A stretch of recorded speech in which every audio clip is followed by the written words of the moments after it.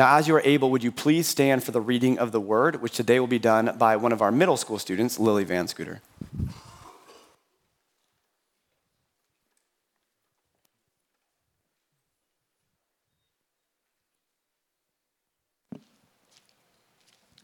The apostles and elders met to consider this question. After much discussion, Peter got up and addressed them.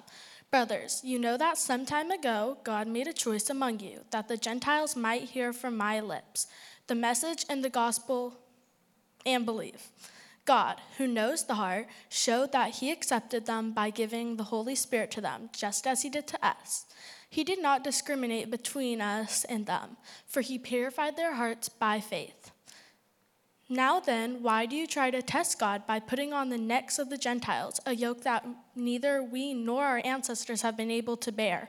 No, we believe that it is through the grace of our Lord Jesus that we are saved, just as they are. The word of the Lord.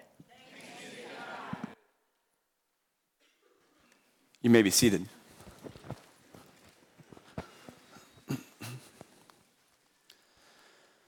Well, good morning. It is good to be with you here today. Where are my first through fifth graders in here? Yes, I see a few hands raising. A little more confidence than at 9 a.m. Standing up. Torin, attaboy. Where are my middle school and high school students? Okay, several of you around in the room. And anyone in here over the age of 18? Okay. Students and kids, you got beat in the energy department by the parents and the adults here, so take that however you want to. But we are glad that you all are here. It's so good just to be together as the church and just to be multi-generational in here together to worship and to praise and to hear from God's word together. Has anyone in here ever seen the movie Lion King? Lion King, yes. Fans of Lion King, yeah. Lion King follows around Simba and his journey to the throne, really.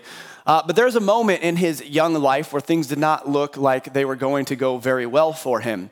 And so there was a moment where he decided to listen to his uncle's advice, and he went into the Darklands, the elephant graveyard, and he was encountered by some hyenas.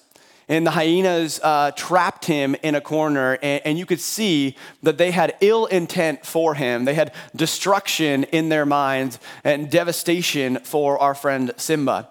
And so Simba tries to defend himself as the only way that he can think by letting out a big lion roar. But when he tries this the very first time, it comes out a little bit more like a meow. Not the most intimidating thing ever. And so the hyenas just laugh and they continue to get closer and closer. And Simba tries again to let out that big giant roar. And the second time, sure enough, there's this booming, loud, lion, powerful roar that just shakes the world and has everyone startled. Until you realize that the roar did not come from Simba, it came from his father, Mufasa. And Mufasa, of course, scares away the hyenas and clears the path, and Simba is saved. And there's this moment afterwards where you can see Simba following his dad, and he has his head down because he knows that what he was doing was leading towards destruction. And he needed his dad to save him. He didn't walk around and say, "Look at how great I am, Dad. Did you see me scare those hyenas off?" No, he knew it wasn't up to him. And I want to say this from the start this morning, that as Christians, we are a lot like Simba. When left to our own ways, we are headed down a path that leads to destruction, but God has a different plan for us. We look to our heavenly Father, who is the protector, who is the Savior. And so I want to say this from the very start, that being a Christian, when we talk about what it means to be a Christian, there's a lot of things that might go through your mind. If I were to ask everyone in here, there would be different things that are said. It might be things like going to church. It might be things like reading your Bible. It might be being kind to people. It might be not doing certain things like not cussing, not lying, not stealing, or certain things like that. We all have an idea of what it means to be a Christian, and for many of us, that is connected to something that we do or don't do. But the reality is that being a follower of Christ is simply this. It is about receiving the gift of Jesus Christ. Being a Christian is not about what you do, it is about what has been done for you. Being a Christian is not about what we do or what we are capable of doing, it is about what has been done for us in receiving that gift. And so I want to say this from the very start because I know I'm going to lose our first graders in about 30 seconds. We are focused on the basic gospel message today, which says that we have sinned and fallen short of the glory of God, that we are headed down a path that leads to destruction. And just like Simba, we need something or someone from outside of ourselves. And God, in his great love, sent his son, Jesus, to live a perfect life that we couldn't live on our own, so that he could go to the cross and die a sinner's death, so that he could bury our sin with him. And when he rose again, he offered us an opportunity to receive life. And so being a Christian is simply about receiving the gift that God has given to us, receiving from his grace and his mercy and his love. It's not about what we do, it's about what has been done for us. And I say all this because as we continue in our series in the book of Acts, we're in Acts 15, where this very idea of what does it mean to be saved is being discussed and debated in the early church. Now, for our students in the room, middle school and high school students, you know that we have been going through the book of Acts because for those of you who don't know, our students and us, we do the same message, and so we have the same basic ideas and concepts, so we're all walking through Acts together. Our fifth grade and below, they have something separate that they do. So just let me catch you up very quickly, or just give you a brief overview. The book of Acts comes right after the Gospels, which are Matthew, Mark, Luke, and John. And so the Gospels are the stories about Jesus. They tell us about his birth, his life, his death, his resurrection. And then the book of Acts picks up right after Jesus he's been risen from the grave and he's getting ready to ascend into heaven. And so in Acts chapter 1, he is talking to his apostles right before he goes back to heaven. And he tells them this in Acts chapter 1, verse 8. He says, "Now you will receive power when the Holy Spirit comes on you, and you will be my witnesses in Jerusalem and in all Judea and Samaria and to the ends of the earth." And so basically what Jesus is saying is he's saying, hey, you are now going to be the church and you're going to be the witnesses of Jesus. You're going to tell people and show people who Jesus is. And you're not doing it on your own. You're doing it through the power of the Holy Spirit, the third person of the Godhead. One God, three persons, Father, Son, Holy Spirit. And he's saying you're going to be witnesses locally where you live and all the way to the ends of the earth because we want to share Jesus with everyone we possibly can. And so this is what he leaves for the apostles. And so they start forming the early church, and we've kind of walked through and seen some of the ways they live as the church, some of the things that they do, how they interact with one another. And when the church forms and when the church comes together and you bring a group of people together like this, trying to live in community together, there's some messiness. Right? There's some tension, there's some difficulties, there's some challenges. And that was certainly true of the early church as well. And so in Acts 15, one of the biggest challenges we have is that when we've seen from Acts 10 through Acts 14, that this new group of people were coming into the church. So what we have is we have two groups. We have the Jewish Christians and we have the Gentile Christians, and they're now coming all together, and we're trying to figure out how do they live in relationship together? How do they live as the church? And what are the crucial things that really they all need to believe and they all need to follow in order to be the church? And so what's happening is you have the Jewish Christians who really, for our context, well, they had the Old Testament, right? And so they'd always been God's people. They'd always been, I don't know why I did the quotes. They've always been God's people. They have always been trying to live according to God's law. They had the scripture and they were trying to live according to the way God wanted. And so for our context, you can think of the people who have grown up in church. Right? The people who are familiar with the customs and the habits, the ones who know when to stand, they know when to sit down, they know when to say amen, they know when to say thanks be to God, right? They know how to give, they know certain things that are expected of Christians. And then you have the Gentile Christians. And these were people who did not grow up pursuing Yahweh, pursuing the one true God. They had all these different beliefs and different religious practices, different gods, different things that they were worshiping and following. And so now they have heard about Jesus and they've been welcomed into the family. And so you have these two very different groups coming together and trying to figure out, how do we do church together? And so in Acts 15, you get this council of people that meets together to discuss this very topic. What is salvation and how do we live as the church together in communion with one another?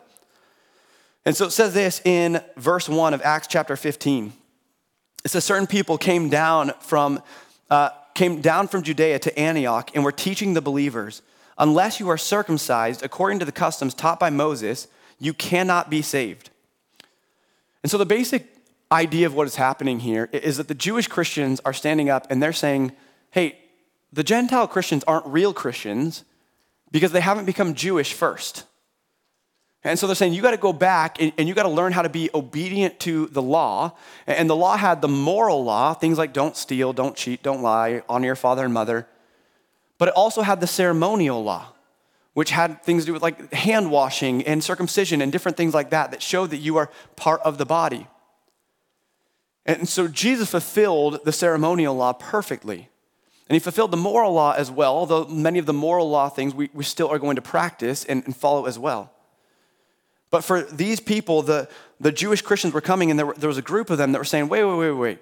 These Gentile Christians, they have to go back, and they have to do all these things. It would be like, in our context, right, someone who's grown up at Christ Community Church and has been here for many years, they're going to go back and they're like, wait.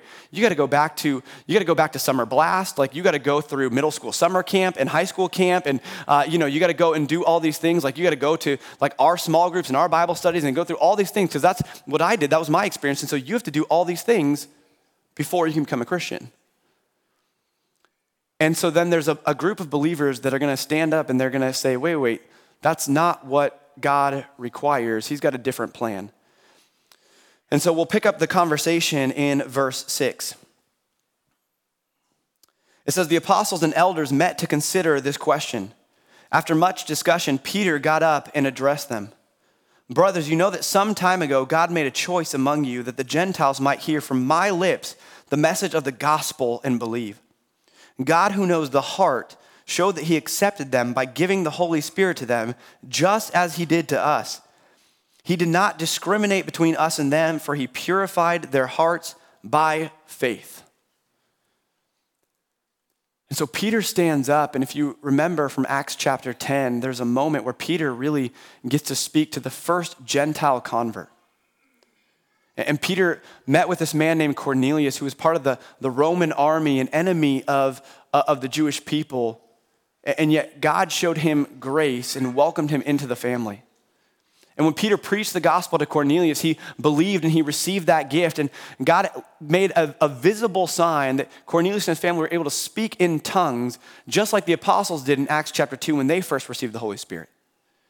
And God did this to demonstrate to us, to demonstrate to the early church that yes, they are welcomed in just as you were. They have the same Holy Spirit that you have. And God welcomed them in that moment, knowing that they had not become Jewish first, but that they were still able to become Christians. And so Peter is standing up and he's saying, hey, if God had really wanted them to go back, he would have come and said, hey, they're almost Christians, but they need to go back and do some of the law things first, and then they'll get the Holy Spirit. But God received them as they were and was leading them into faith and relationship with him. And so Peter's saying, hey, if God accepted them, we should as well. And then Peter wants to make another point. And so he starts in verse 10 by talking about the law. It says, now then, why do you try to test God by putting on the necks of the Gentiles a yoke that neither we nor our ancestors have been able to bear? No, we believe it is through the grace of our Lord Jesus that we are saved, just as they are. And so Peter's pointing, saying, hey, we are not saved because of the law. We are saved because of the grace of Jesus Christ. It is because of Jesus that we have salvation. It's not because of how obedient we are. It's not because of how many times we've been to church. It's not because of how much money we've given. It's not because of how many good deeds we have done. It is because of Jesus. And Peter actually points back to the law and he says, hey, we've tried this. You've tried this. Our ancestors have tried this. And every time we've tried to live by the law and find our salvation in the law, we have always failed. See, the law is always meant to be held up as a mirror that reflects our imperfections. It's always meant to demonstrate to us that we are not good enough. And in showing us who we are, it shows that we need something or someone outside of ourselves. The law is like Simba's first roar, where you look and you say, well, this is not going to work. I need someone to come and save me because this is not going to happen on my own. And throughout the Old Testament, it points us to how God was going to send the Savior, his son, Jesus, into this world. And so Peter is pointing back and he's saying, why are we trying to get them to live according to the law? We know that's not possible. we know they won't be able to bear this. We know this doesn't lead to salvation. It just leads to demonstrating a need for a Savior. Well, they already know they need a Savior and they already have their Savior. So why are we trying to put this extra burden on them? And after Peter, Paul and Barnabas stand up, and then James will follow, and it tells us this.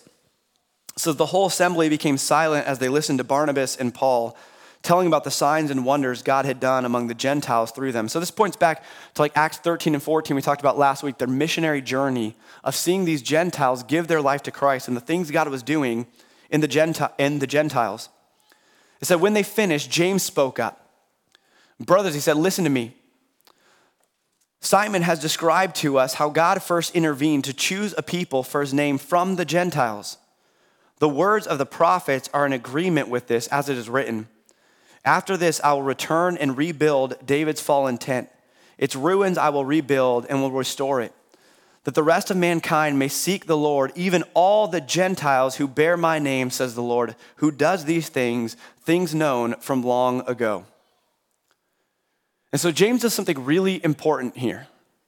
He points back to the Word of God. Peter and Barnabas and Paul, they're all talking about their experience and they're giving testimony to the ways that God has demonstrated his acceptance, his welcoming of the Gentile Christians. And James says, hey, that experience is really important and it's really valuable and it demonstrates what God already told us was going to happen from the beginning. And so he points back to the Word of God because I want to make sure we're clear on this, that experience and personal testimony are a great thing. It can be a great witness. But if our experience, if our feeling, if our testimony does not line up with the Word of God, then it's not from God. And so we always want to point back to the Word. We always want to be people of the Word to make sure that what we think we're experiencing and what we think our testimony is really is from God. And in this case, James is pointing back to the prophet Amos in the book of Amos, and he's saying, hey, this is what it said in the prophecy that God had given us long ago. And we talked a few weeks ago about how really all throughout the Old Testament, there are signs that the Gentiles were to be welcomed into the family of God. The prophecies in Isaiah and Zechariah, the covenants God made with Adam and with Noah and with Abraham, they all point to a greater inclusion of the Gentile believers, of the Gentile people coming to know who Christ is, coming to salvation and coming to be a part of the family of God. And so James is pointing back to Scripture and he's saying, hey, their testimonies affirm this and Scripture affirms this. And therefore, we need to welcome them and we need to point them to the simple gospel, not to try and burden them with the law that we tried to follow and failed over and over and over again. He's saying, I want you to remember that it's about Jesus. And so these are his concluding statements in verse 19. He says, it is my judgment, therefore, that we should not make it difficult for the Gentiles who are turning to God. Instead, we should write to them, telling them to abstain from food polluted by idols, from sexual immorality, from the meat of strangled animals, and from blood. For the law of Moses has been preached in every city from the earliest times and is read in the synagogues on every Sabbath. This is an interesting section because it's kind of confusing.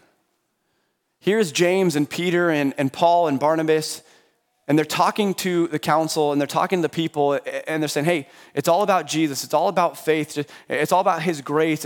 It's not about the obedience to the law. The law, we can't handle that. It's not about those things. It's about Jesus. It's about Jesus. It's about Jesus. Man, they all kind of come to this conclusion. James says, yes, it is about Jesus. So here's some rules that we're going to give them. You're like, wait a second. Didn't you just say we don't want to burden them with these things? But here's what's happening. We're going to come to this. He's answering the second question. Okay, the salvation issue is all about Christ. But there's a second question, which is how do we live as the church in communion with one another? He's saying, how do Jewish Christians and Gentile Christians take their past experiences, take their history, take everything that they've had in the past, and how do they reconcile that and bring that together so that they can have communion with one another? And so we're going to come to that, but ultimately, this is what James is trying to preach. He's trying to remind us of what the gospel is. And so I want to give a few things for us today. Number one is this, is that the gospel is all about Jesus. The gospel means the good news and is all about Jesus. Again, I'm going back to what I said earlier. It's not about what we do. It is about what has been done for us. It is God's grace that was demonstrated to us by sending his son Jesus to live the life we couldn't live, to be a sacrifice that we desperately needed so that we could have life through him. And because of Jesus, we are forgiven of our sins. And we are no longer headed down a path that leads to destruction, but we are headed on a path that leads to life. See, Romans 3:23 tells us all have sinned and fall short of the glory of God. And in Romans 6, it tells us that the wages of sin is death, and it says, but the gift of God is eternal life through Christ Jesus our Lord. It tells us that if we confess with our mouth Jesus is Lord and believe in our hearts God raised him from the dead, we will be saved. And so we just need to turn our eyes to Jesus and say, God, I can't do this on my own. I need you. And trust and celebrate and rejoice with gratitude that he has paid that price for us. It is all about Jesus. And sometimes in church, as we're talking about the important things about how we build that relationship with God and how we live in response to the grace of Christ, we get these things confused. And we start thinking these are the things we have to do to earn God's salvation, but they're what we do because of our salvation.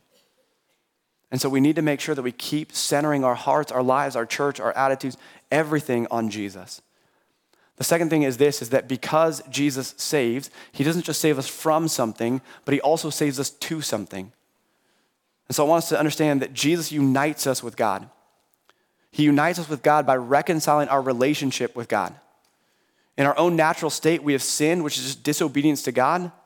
And because of that, we do not deserve anything good from him, but we deserve his wrath and his judgment. But Jesus pays the price so that we can enter back into relationship with God and experience the goodness of God. And although we are servants to the Most High King, it goes deeper than that. It's more intimate than that. The Bible tells us that God adopts us into his family. When we put our trust in Christ, we are adopted into the family of God. So we are sons and daughters of the Most High King. You are a son or a daughter of the Most High King. Let that sink in for a moment. Because as Christ unites us with God, he changes our identity. We are no longer defined by our sin and our brokenness, but we are known as children of God. We are a new creation. We are God's masterpiece. We are ambassadors of Christ. We are Christians. This is our new identity. And so we don't define ourselves by the things of this world that come and go, where highs and lows exist, but we define ourselves as followers of Christ, knowing our value through him because of him. And so the third thing that this does, or that I want to say that James is telling us, is that Jesus unites us with one another as well. As we move towards God, we're also moving closer towards one another. And so God has given us the church. He's given us this family as a gift to us. And yes, it's going to be messy. We are imperfect people trying to serve a perfect God and to represent him. And so there's going to be challenges with that. There was challenges in the early church. There's certainly going to be challenges today. As you go out to the barbecue, someone might take the hamburger that you really wanted. But can we learn to love one another? And so I'll go back to what James said at the wrap-up of his statement. He said, hey, salvation is all about Christ. It is God's grace alone that saves us. It is faith alone. That's the only part that we really even play. It is faith in Christ. He's saying that's it. That's what saves. He's saying, but because you've been brought into the family of God, we have a responsibility and obligation and really a privilege to lay down our lives for one another as well. In Philippians, it would say, have the same mindset as Christ Jesus, who, being in very nature God, did not consider equality with God something to be grasped, but instead he humbled himself by becoming obedient to death, even death on a cross. And so James asked the Gentile Christians to lay down some freedoms. Now, sexual immorality, that makes sense, right? But the rest of it, like eating these certain types of food, eating red meat. Wait, I'm not supposed to eat red meat? That's going to be a problem for me. But he's saying, here's what's happening. These four things that he lists are all very closely connected to idol worship. And so when the Gentile Christians and the Jewish Christians are sitting and tabling together, they're having a meal together, the Jewish Christians are going to look at some of their eating habits, and one, they're going to say, whoa, those people believe in, like, they're worshiping idols. For the Gentiles, it's not connected to that at all. They had no idea that this was something that was supposed to be just for idols, that this was connected to that. And so they're going to have some tension there that they're going to have to get over. But the other thing is, if the Jewish Christians are trying to eat with the Gentile Christians, it might stir something up in their heart that might lead them astray.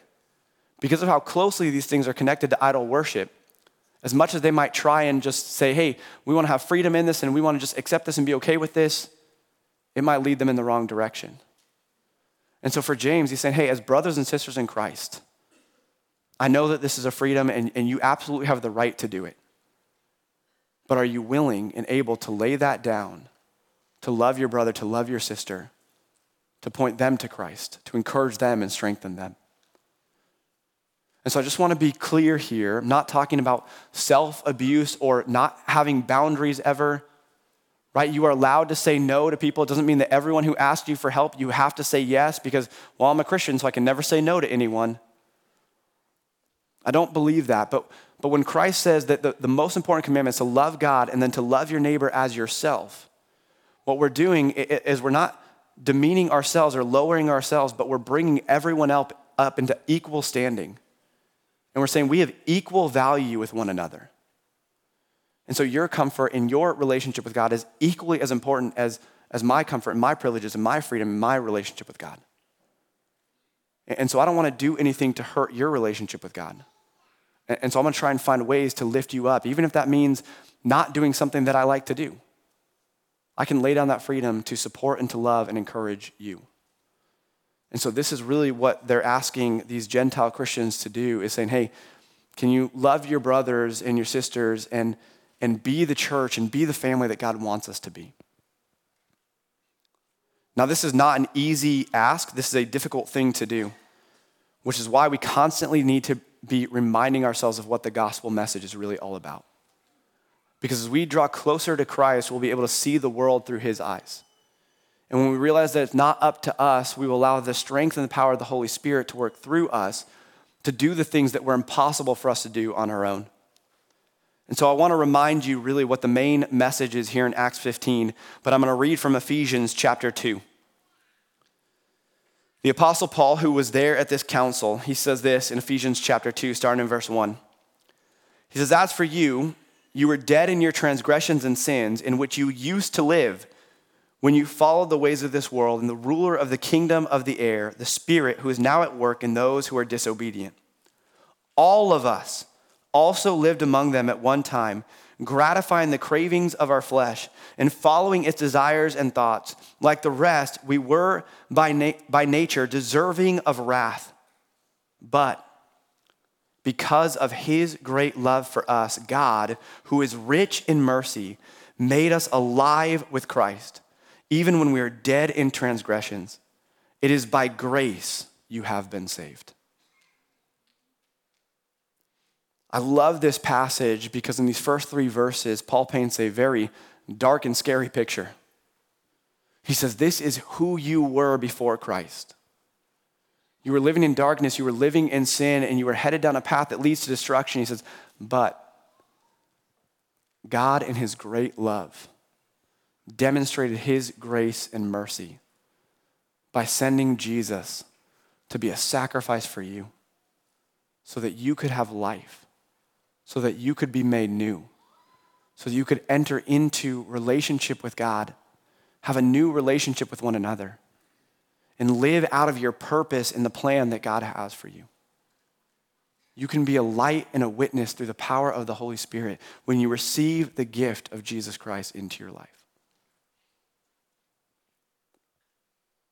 And I love this section where he just says, but because of his great love for us, not because of how smart you are, not because of how good looking you are, not because of how obedient you are, not because of how many times you go to church, how much money you give, how kind you are to people, not because of how many mission trips you go on, not because of how many bad things you don't do, but because of God's great love, God, who is rich in mercy, makes us alive with Christ.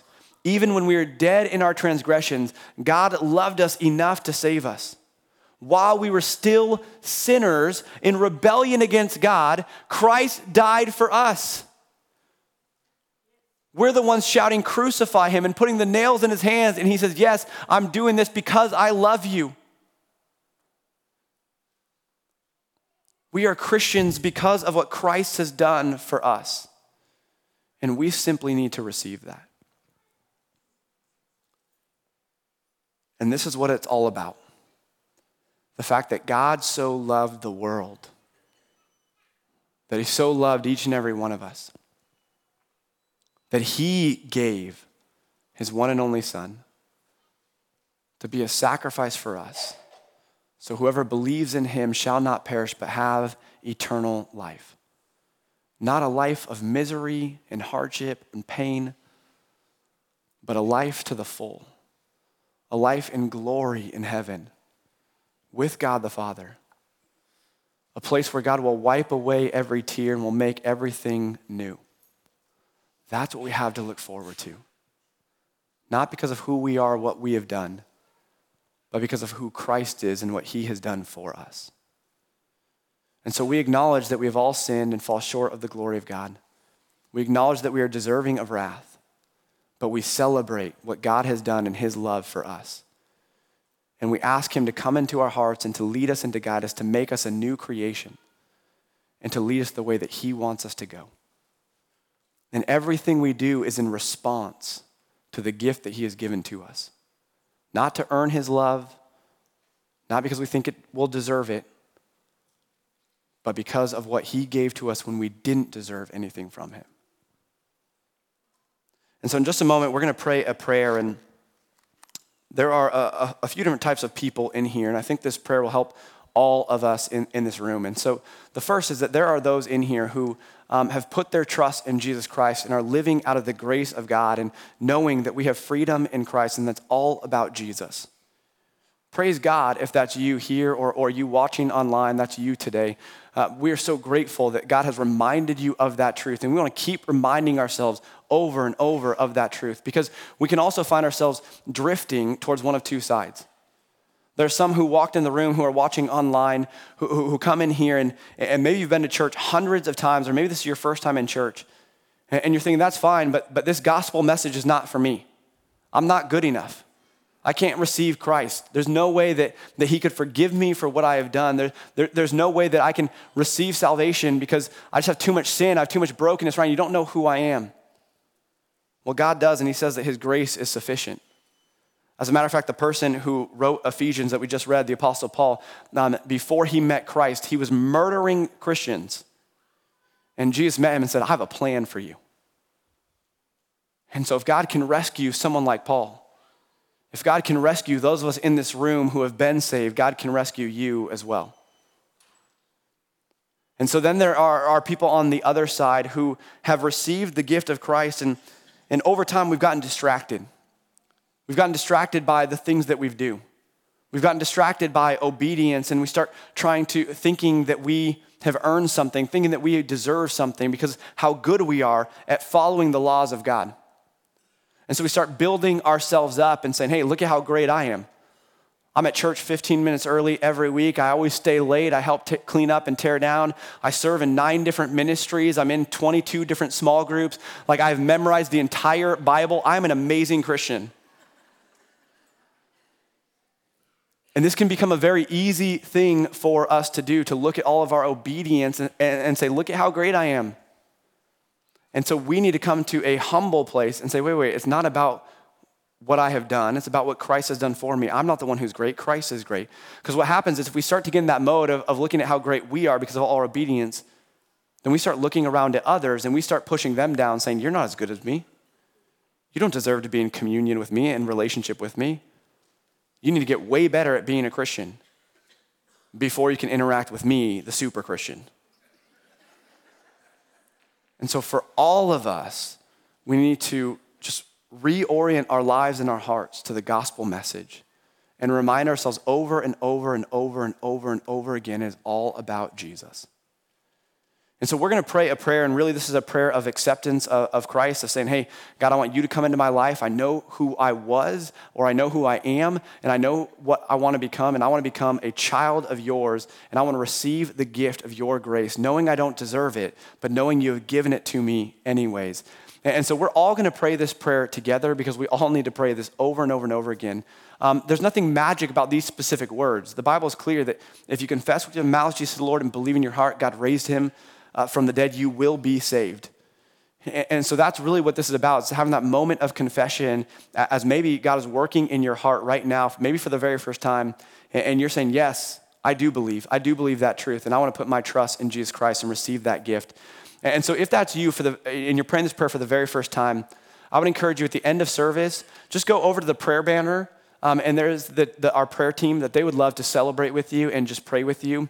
And if you are willing and able, send me an email, ryan@cccnow.com, and just say, hey, I gave my life to Christ today. I would just love to celebrate what God is doing in our church and what he's doing through the word and just to celebrate with you. So if that's you for the very first time, we just want to say congratulations, welcome to the family. But we're all going to pray this prayer together and reorient our hearts back to Christ, remembering this is why we're here. This is what we're all about, to proclaim Jesus and make his name great. So let's stand with me, and the prayer will be on the screen. I think it's also in your bulletin, but we will all pray this together. Let's pray. Dear Jesus, thank you for loving me even when I've ignored you and gone my own way. I realize that I need you in my life, and I'm sorry for my sins. I ask you to forgive me. Thank you for dying on the cross for me. As much as I know how, with your help through the work of the Holy Spirit in my life, I want to follow you from now on. Please come into my life and make me a new person inside. I accept your gift of salvation. Help me to grow as a Christian, to become a fully committed follower of you. Amen. Heavenly Father, we just thank you for your word, for your truth. We thank you for Jesus. God, we are here to glorify and praise you. God, for those who maybe made a decision to trust you and follow you for the very first time, we give you thanks. God, would you strengthen them? Would you encourage them? Would you protect them against the attacks of the enemy and help them to live a long life fully committed to you? God, for all of us who believe, would you continue to remind us of what we are all about, of who we are all about, of why we are here, that we are here to glorify and make your name great.